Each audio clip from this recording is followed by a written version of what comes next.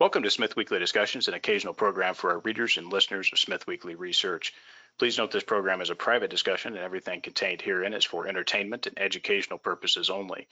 With that, we hope you're in a comfortable position, along with your favorite beverage, to enjoy the discussion. We remind our audience to examine the show notes attached to each of our shows to better understand how our program functions. Before we get into our discussion, we want to say thanks for questions coming from our audience at Smith Weekly, including Paul M., Kent P., and Jackie A.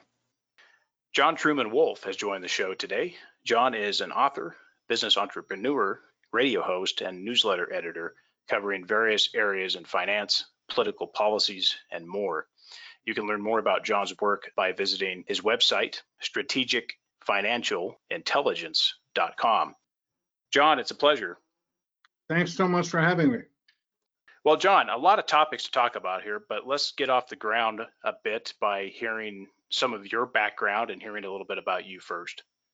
All right. Well, academically, I attended San Jose State University here in California. I majored in history there. I graduated there. I did a year of graduate work. So I got a master's degree there. And then I taught there at San Jose State on Western American history, and was intending to have an academic career. My father had a home furnishings business in the Bay Area, which he'd had for decades. And long story short, I had a newborn, and my dad came down and asked me to come up, and he was going to retire and wanted me to take things over. And I made a financial decision and went to work for him for a few years, but he wasn't about to retire. And so I was going to leave that business and teach, and I was doing some night teaching, and but there weren't any education jobs in California at the time, and I had gotten a lot of finance training working for my dad and his company, and long story short, I was an attractive candidate to a bank, so I went to work for a bank in the Bay Area, did very well there, became the senior credit officer, later moved to Los Angeles and was the regional senior credit officer for a bank in Beverly Hills for some time, and then ran into an old friend of mine, and we started a business management company. Business management is kind of a niche industry in Los Angeles and New York. We handle the business and financial affairs of entertainers, almost all working actors, actresses, producers, directors, singer-songwriters have business managers. We, collect the income, pay the bills, handle the taxes, the investments, et cetera, et cetera. So I was the CEO of that company, Wiseman and Burke, for 20 years or so. And then I retired from there a decade or so ago. And the company still carries my name, but and then I began writing. I write both fiction and nonfiction. The fiction is a detective series, which I have a lot more fun writing than the nonfiction, which is generally on the global financial scene, the global banking scene. One book I published a couple of years ago called The Coming Financial Crisis became a #1 Amazon bestseller. Another book that's had a fair amount of traction because people are a little bit concerned about banking is a book called The 99 Strongest Banks in America. I subsequently started publishing a newsletter, which you mentioned. That's at strategicfinancialintelligence.com, and I write a monthly newsletter covering, the primary focus is on precious metals and cryptocurrencies, but not exclusively. And then I do a weekly radio show. And so the subscribers to the newsletter get the newsletter once a month, and then a weekly transcription of my radio shows, in which case I interview folks and so forth. So that's what I'm doing. I'm writing and broadcasting and publishing a newsletter.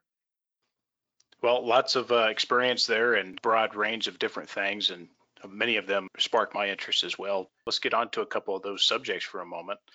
Maybe you can talk about this because I suspect you covered it pretty well in your book, but what's your view just broadly about the financial markets here in the U.S., and what do you think can be expected over the next few years, John? Well, it's a It's a good question. And, I don't have a crystal ball. That said, I can tell you what, my research tells me. I focus primarily on precious metals and cryptocurrencies.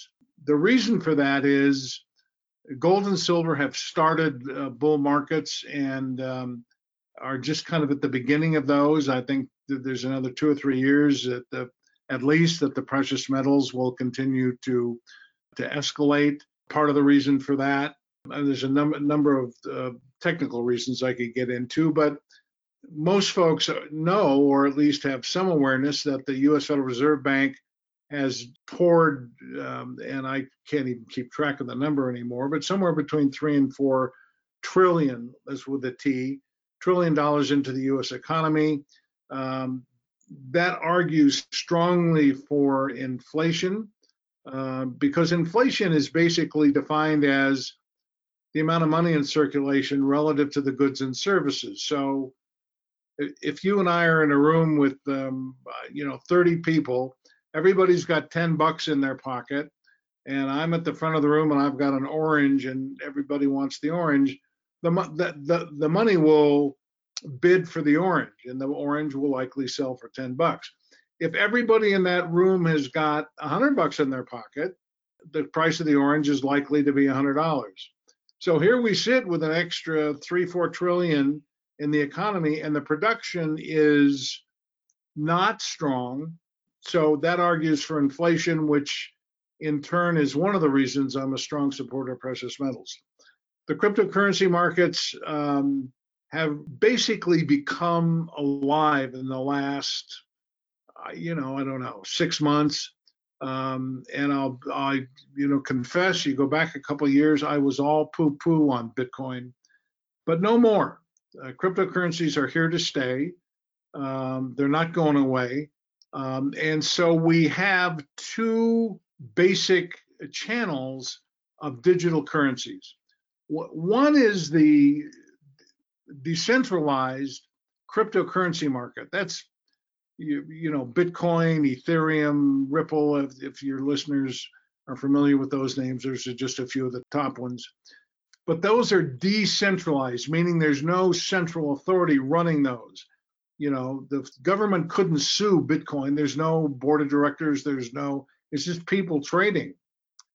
The other form of digital currencies are centralized. And at this time, about 80% of the central banks on the planet are testing, in some case implementing, digital currencies, CBDCs, central bank digital currencies.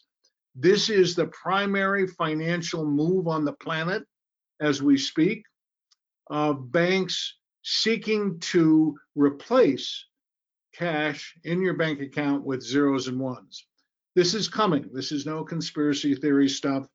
This is definitely coming. China, the largest industrial nation on the planet, which is working with digital currencies, now has 4 cities that are operating on digital currencies. This is kind of a test for them. People are being paid in digital currencies. Various central banks around the world are in the process of implementing this. There was a speech a few months ago by the president of the Federal Reserve Bank of Cleveland. For your listeners may or may not know, there are 12 different Federal Reserve Banks in the United States. The big one is in New York, of course. But the president of the Cleveland Fed made a speech here a little bit ago, earlier in the year, calling for or talking about Americans setting up their bank accounts with the central bank, bypassing the banking system entirely and setting up their account with the central bank, who would then put zeros and ones into your bank account. The problem with that is the Fourth Amendment becomes a doormat, because the central bank and via them the government can follow every single transaction that gets made. You go in to see your doctor because you've got some ailment, The doctor gives you a prescription, you pay the doctor with a digital currency. The doctor turns around and sends a digital currency to a pharmaceutical company to buy some drugs. The pharmaceutical company sends the money to their lobbyist in Washington. The lobbyist sends the money to an escort to escort a congressman to a dinner. The escort sends the money to her plastic surgeon to get some new body parts. The plastic surgeon sends the money to his cocaine dealer because he's got a habit. Now, I'm being a little funny and a little bit dramatic there, but not so much. The point is that the government can follow every single transaction as it goes through that scenario that I just made up. So your privacy will be gone, and it's a major concern of mine. I've been writing a great deal about it. So, but this is coming. I mean, in terms of looking at finances on the planet, the coming digital currencies are a major one. In terms of the health of the country, the Dow has, busted 30,000. I'll be dead frank with you. I don't understand it. There's still millions of people out of work. Businesses are closed here. I live in California, and I can't tell you the number of friends of mine that are small business owners that they're just shut. And while the severity of that varies around the country, it's still a major factor. So I don't like to be pessimistic, but I don't look forward to the economics of 2021, regardless of who is the president. In Europe, the situation isn't any better. China is not doing well economically. So in general, the finances of the planet are not strong, and this pandemic, which is a whole nother subject, is making things worse. Let's stay off COVID because we've got some other, I would say, more interesting stuff to talk about. But some good points. I know that the IMF is working on doing some testing also on the crypto blockchain front. There's certainly central banks and a lot of other folks out there, both centralized and decentralized efforts to bring out their own cryptocurrency or, blockchain-based currency. And I want to leave gold separate for a moment because you touched on cryptocurrencies. To some degree, they seem to be something that can be engineered. There's a lot of them.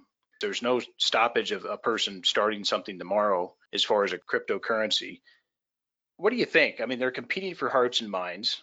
Do you see that these vehicles are really, really finite in light of government control outside of that, and also that a group of people in the future wouldn't get together and say, let's dilute it or let's split the structure? What's your thoughts on just the fact that they could be another dilutive instrument? Well, a very good question. Within the cryptocurrency world, you have basically two kinds of cryptos. I mean, there's all kinds of them, as your listeners may know. I mean, Bitcoin hit the world in 2009, and it was the only crypto on the planet for a couple of years. And then the progeny started, and we stand today with something in the order of 7,000 decentralized cryptocurrencies. Now, that said, some of those currencies, and the granddaddy of the currencies, Bitcoin, have no product or service. It's just speculation. That currency was originally developed to become an international currency by which people could buy and sell things, but it has become over the years basically an investment vehicle. There are vendors around the planet that take Bitcoin, more and more of that, but that original purpose really isn't what drives the price of Bitcoin. But there's nothing really behind it other than agreement of investors. On the other hand, there are cryptos that represent some world-class goods and services. Ethereum is a perfect example. You're talking about blockchain.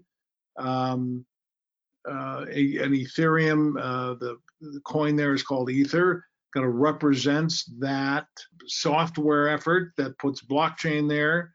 Ripple a company that provides a service to international banks for instant global transactions. So there are cryptos that represent some world-class stuff. The Ripple program, as I said, I'm a former banker. That's very cool. So some represent goods and services, some do not. Can the cryptocurrency market be taken down? I suppose if there was a concerted effort and enough money, you could manipulate those things, no question. So I don't think they're immune from that any more than, frankly, any international currency is immune from that. There is the infamous story of George Soros shorting the British pound and basically breaking the Bank of England. So currencies, fiat currencies or cryptocurrencies are manipulatable and are manipulated. How much of that's going on in the cryptocurrency market, I don't know. The stats that I follow and the graphs that I monitor leads me to believe that there are people behind the prices of these things that are manipulating those prices. That's another subject, but I think it's my effort to answer your question. Yes, it's fantastic, and you bring up more points.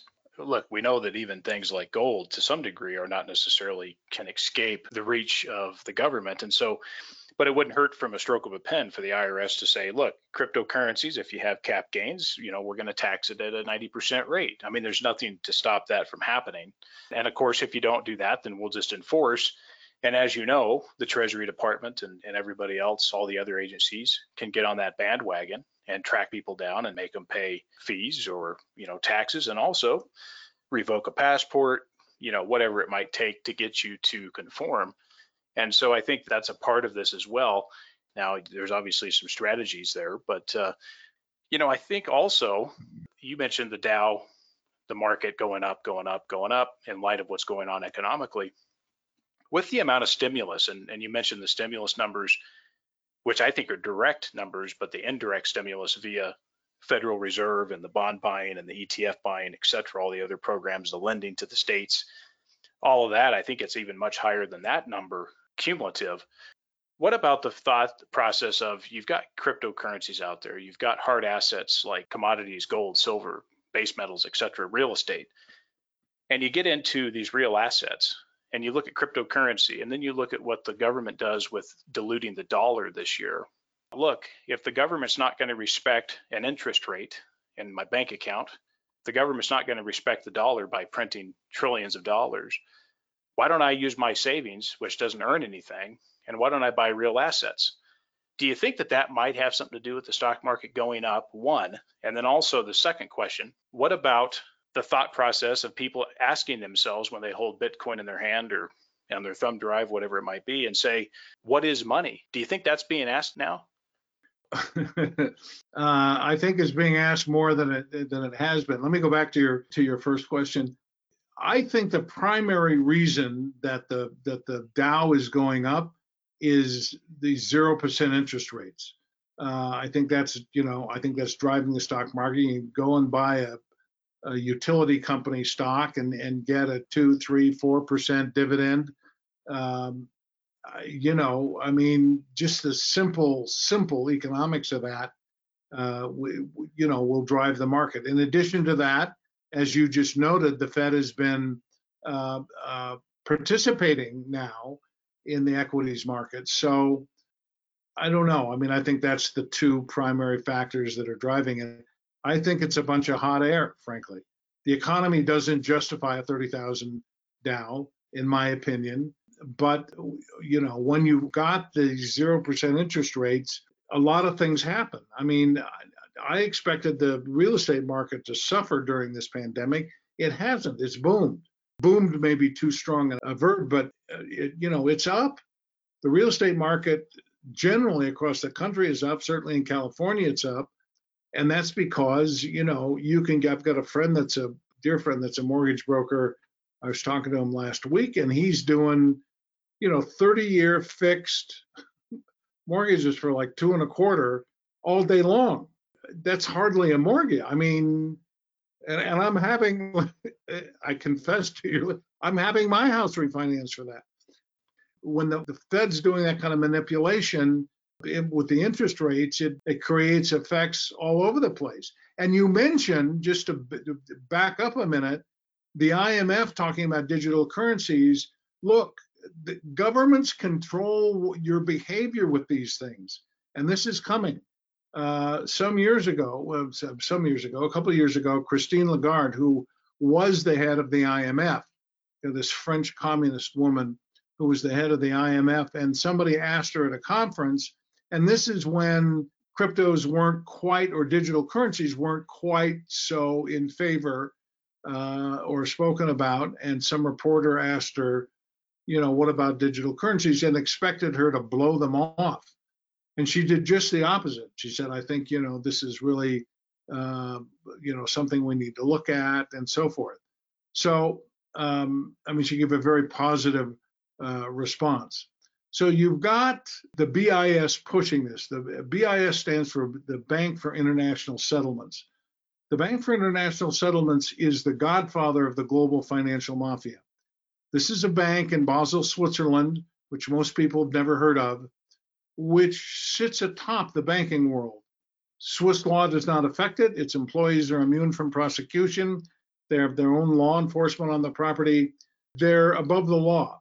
And the 55 key central banks of the world are members there. They fly into Basel, Switzerland periodically, get their marching orders, and they go home. Clearly, there is an effort here globally to turn the planet's financial structure into digits, which just to repeat, this empowers government not only to follow what you do, but to monitor and dictate behavior. Guy goes into the liquor store to buy a 6-pack of beer, gives the clerk his card and gets back a note and goes, nah, this is the third 6-pack this month. Sorry, you can't buy it. Oh, you wanted to buy a pack of cigarettes? Forbidden by law. I'm not suggesting that people buy beer and cigarettes. I'm just trying to make a point that the amount of control government will have over what you buy. Oh no, you can't, too many carbohydrates in that, you're obese, sorry. And this is not just something in the US, this is a global phenomena. And the IMF is looking to have an international digital currency, replace the SDR or make the SDR, SDR for your listeners stands for special drawing rights. It's the currency of the IMF. Turn that into digits. So there's a major movement here to get rid of cash, to replace the money in bank accounts with zeros and ones, to provide more control for governments. You're talking about what the IRS could do.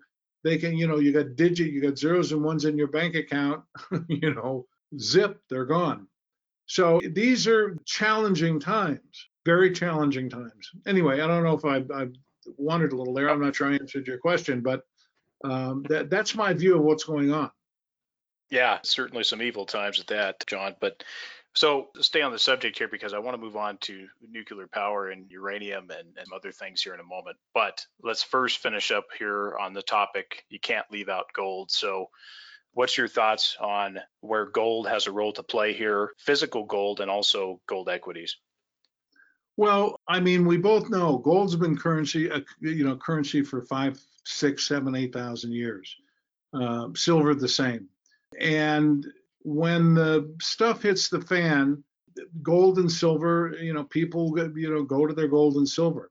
I think it will continue to have a place, I think, stronger and stronger as we go forward, and the economies that, as we've talked about, continue to weaken to some degree, that the price of precious metals will continue to go up.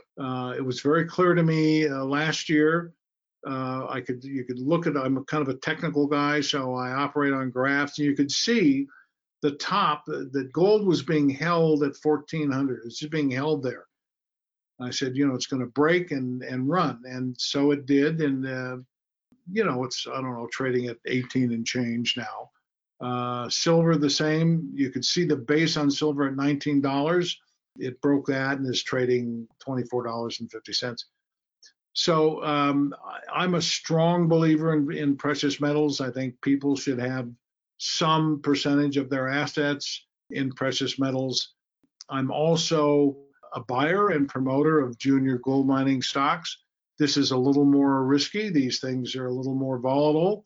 I think the base thing to have is, have some bullion in your home. And I'm not, there are a lot of services that provide the facility of, hold gold and silver, the Perth Mint down in Australia, or there are, places in Singapore and stuff. The best place is a safe in your home, in my opinion. There are junior gold mining stocks, which I like, and I've got a friend of mine who's a real expert in that area, and I have the good fortune of being able to, I do my analysis and then kind of bounce them off of him. So personally, I do both. I do bullion and I do junior gold mining stocks. I'm a fan of both, not just gold, but also some silver for some pop and some leverage. Even some base metals and some of your other precious metals as well, I think have a part to play. On the physical side, I certainly, depends on where you live in the world, but I do believe in a diversification strategy for the physical, both at home and abroad. I'm a big fan of some split diversification on that front, just because of history would tell you that probably is a prudent move, especially in the US with what happened during the 30s. Just off of gold, off of silver for a moment, with potential inflation coming, which I think that's where we're ultimately headed, although it may seem like deflation right now. What's your thoughts on base metals? Do you see in general that base metals also have some room to run because of their real asset, hard asset properties, but also just their industrial use? Absolutely. I follow them as I can, and I am a fan of them for the very reasons that you just said. My newsletter, which I just published yesterday, explores three blue gas companies, hydrogen fuel cell companies. The base metals, in general, I like for the very reasons that you said. I think there's something that I would stick my toe in the water on.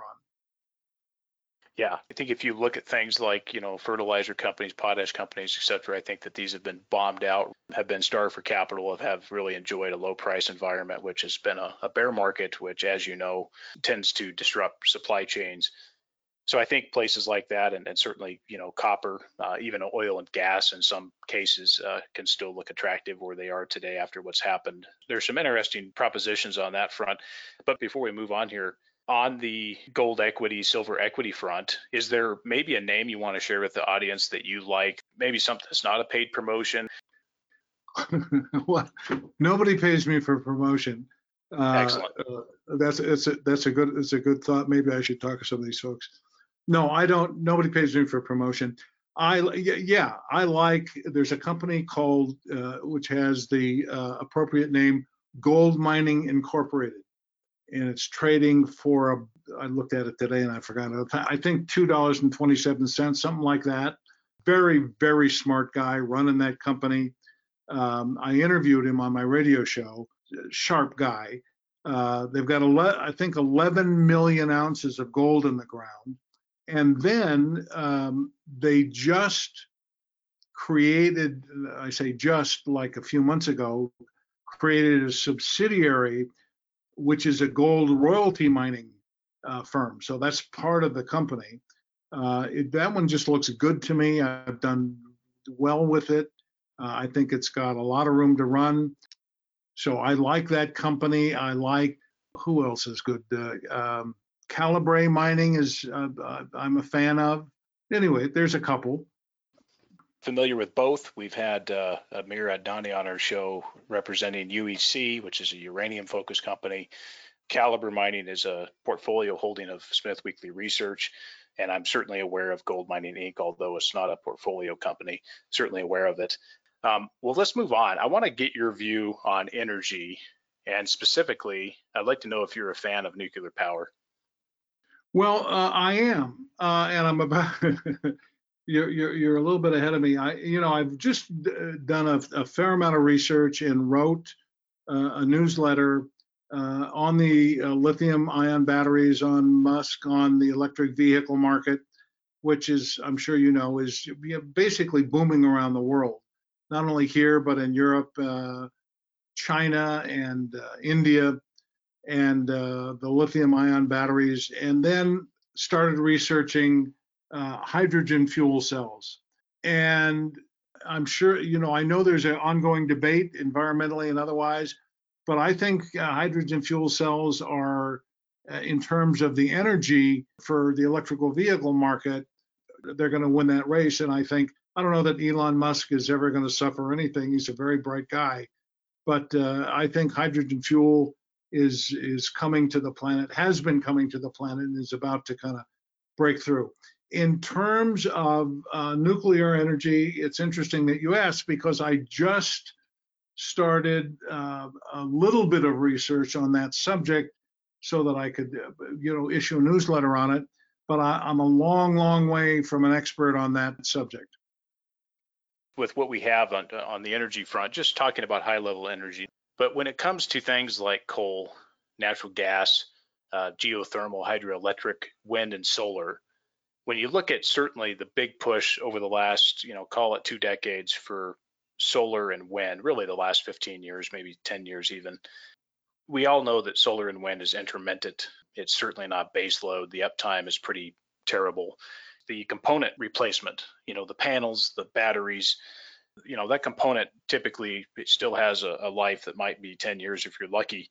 What's your thoughts on nuclear power being a baseload source of power, way more dense and a whole nother planet as far as density of power, being a cornerstone clean energy source that has the smallest waste footprint of any other source? Well, I like it. From what I know about nuclear energy, I like it. You bring to mind a presentation I made to the senior loan committee of the bank when I was back as a banker on this subject, and we were making a loan to somebody. I don't even remember who it was. In my opinion, this is more a PR battle, because if you look at wind and solar, they get all the press from the environmental community. And let me hasten to add, my wife is the international president of the Earth Organization. So environmentalism, sane environmentalism lives in this house. Good pro-survival solutions to the environment. But wind and solar, in my opinion, have been hyped. They sound sexy. I can drive out to Palm Springs and look at the wind farms, but I think nuclear energy is much, much, much better source of ongoing energy for the planet. And I think I'm not sure what your view is on hydrogen, but I think there's great opportunity there. Duke Power just put $250 million into a hydrogen cell facility, and I don't know if they're the biggest energy company in the U.S., but they're one of the biggest. But from what I know of nuclear energy, I really like it.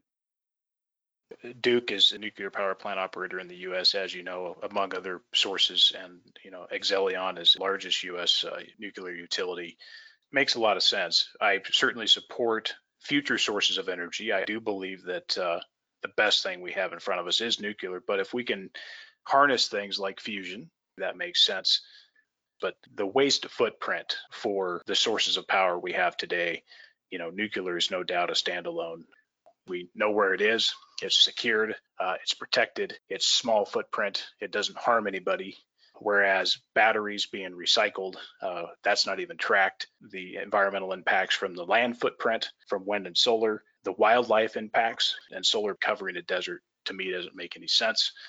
Nor does it make sense putting wind turbines on the oceans. I agree that the PR is the big battle. I think that it is turning, and that nuclear will certainly start to catch a tailwind as we move on here, and especially small nuclear. I think that there's a lot of potential applications that have seen small modular reactors for 50 plus years, nuclear submarines, battleships, carriers that are all nuclear powered. There's even some commercial vessels that are nuclear powered. I think that these small applications should find its way into a commercial infrastructure, onshore. So we'll see how that goes. Let's move on. Let's talk a little bit more just on this other subject, because this is related to nuclear. John, you've probably heard and seen news about the uranium mining sector, which obviously is the feedstock fuel for nuclear power. Do you have a view on uranium equities, uranium mining equities specifically? You're poking into things that I've just begun to have serious interest in writing about.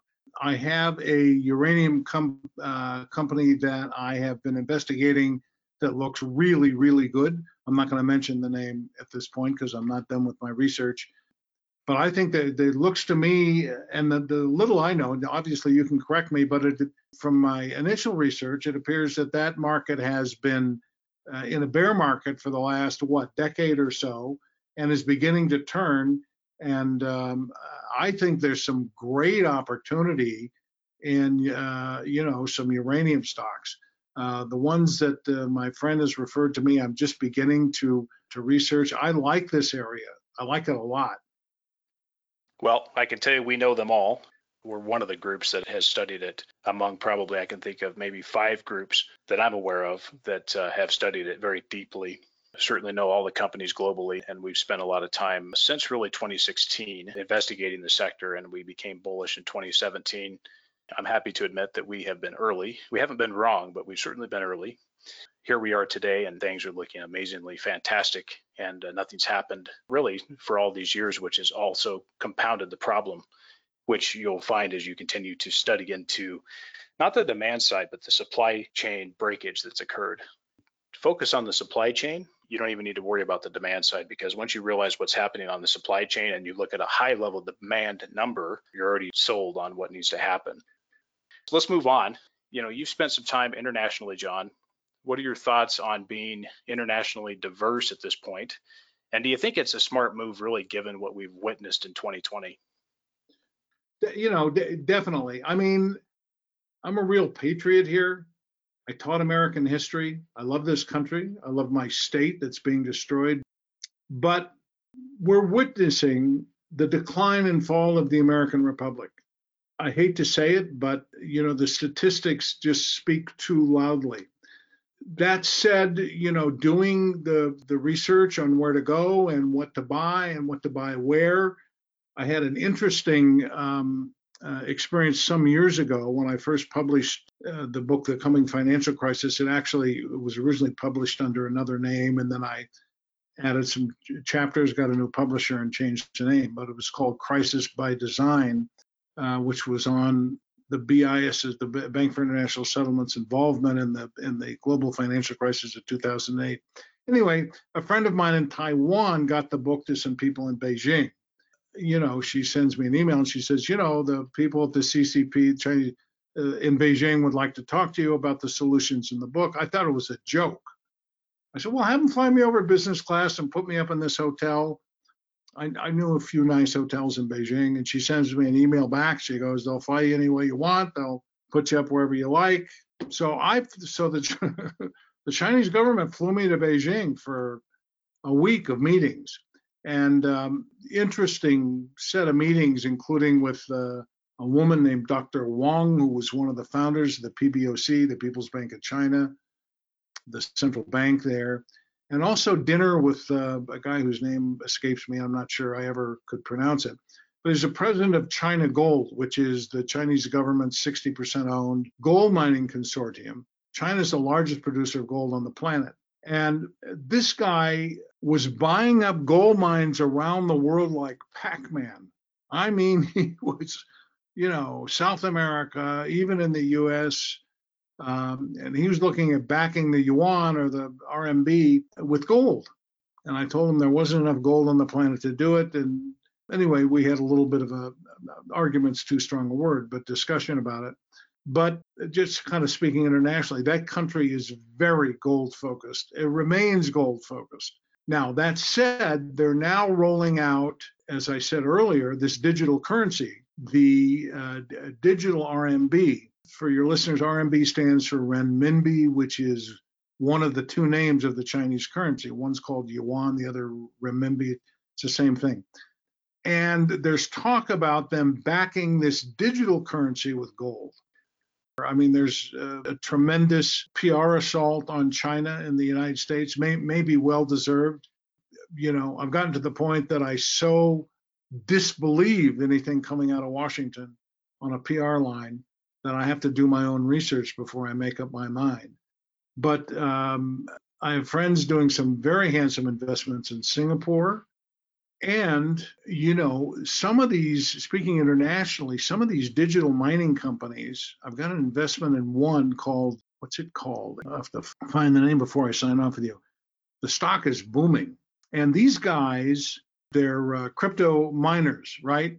And he's got facilities in Iceland, in Sweden, in Norway, because the computers heat up and they need a cold environment. And this is the only company that I know of or could find that you can buy stock in the company, and they're crypto miners. It's not Hive, And is it? yes, that's it. I couldn't remember the name. Hive, yeah. And this little, in the last couple of weeks, it's just like spiked up. I bought it way back, and but I like it. If you read the story on these guys, I like that company. I'm not sure where they're based. The interview I read, they were in Iceland. I want to suspect their headquarters is in Canada, but their operations are primarily No, in you're right. Iceland. You're right. TSX Yep. or TSXV listed, I suspect. But you're right. The points about China, Zijin Mining is going around scooping up base metal projects. We've seen them in Central South America. We've seen them compete for assets in the Balkans. Nevsun, they won out. Zijin did on that to get that copper project. Serbia. We've also seen them go after a lot of gold projects. We've seen them partner with Ivanhoe Mines with their two substantial world-class assets in the DRC and South Africa. Back to the question, the international part of it, I really do think it's a fantastic time to have your foot in other places around the world. It makes sense from a financial standpoint, from a livability standpoint, from a human standpoint, not necessarily a citizen, a resident, to have other options to be able to live legally in other countries. I think that makes sense, and there's some nice options on that front. So, well, John, let's get ready to wrap up here. What are you telling your clients right now? What services are you providing to your clients? Maybe you can speak to your newsletter and the cost, and maybe just highlight that for the audience. The newsletter, strategicfinancialintelligence.com. The primary focus is, as I said earlier, on precious metals and cryptos. I usually that comes out once a month. I usually make specific recommendations in that newsletter. In addition to that, as I said, I do a weekly radio show, and in some cases, interview various opinion leaders. You mentioned Amir Adani. I had interviewed him as well. Bright guy. But anyway, the point being that I take the audio file from the newsletter, send it to a transcription service, and they convert the audio into text. And then so my subscribers get a weekly text of the radio show in addition to the monthly newsletter. The newsletter is $99. It's $2 a week. I think it's a good deal. Occasionally I get into other subjects. I've enjoyed the interview because there are areas that you're obviously deeply involved in that I'm just beginning to look at. But things like nuclear and uranium and so forth are of strong interest to me. My last two newsletters, one was on lithium-ion batteries and what that meant to the electrical vehicle market. And then the recent one is on the competition from hydrogen fuel. And occasionally I wander off into politics and government surveillance, which I hate. I've got a newsletter that exposed, I did nothing but write on the crimes of George Soros and who he is. I've also written, this is maybe politically incorrect for your audience, I have no idea, but a newsletter on Bill Gates and what he and his foundation are doing relative to basically genocidal vaccination of young women in South Africa and India. It's just, it's terrible. Anyway, so occasionally I drift off into those subjects, but I always make investment recommendations, and there you go. John, how can the audience reach out to you for more information about your work and any questions they might have? You can email, you can go to the site, Strategic Financial Intelligence, and you can email me from there. And I'd be delighted to, answer questions and whatever. As I'm sure you know, I'm not a registered investment advisor, and so I can't make specific investment recommendations. I can talk about general areas, but I would just caution people, if they go, okay, good, would you manage my portfolio? I can't, I don't do that. But I'll tell you the best way to email me. I'll cut to the chase. Email me at Bruce, B-R-U-C-E, Bruce at brucewiseman.net. Bruce at brucewiseman.net. I'll quickly tell your audience the story. Bruce Wiseman is my name. I operate under the pen name of John Truman Wolfe because when I started writing, Bruce Wiseman didn't sound like a very authorly name. So I wanted a strong name as an author because I was writing spy novels. And John Truman Wolfe is my grandfather's name. Well, John, look, fantastic conversation. Really appreciate you coming on and taking the time with the audience. Stay well out there and good luck. Thank you so much. Thanks for having me. I enjoyed the conversation.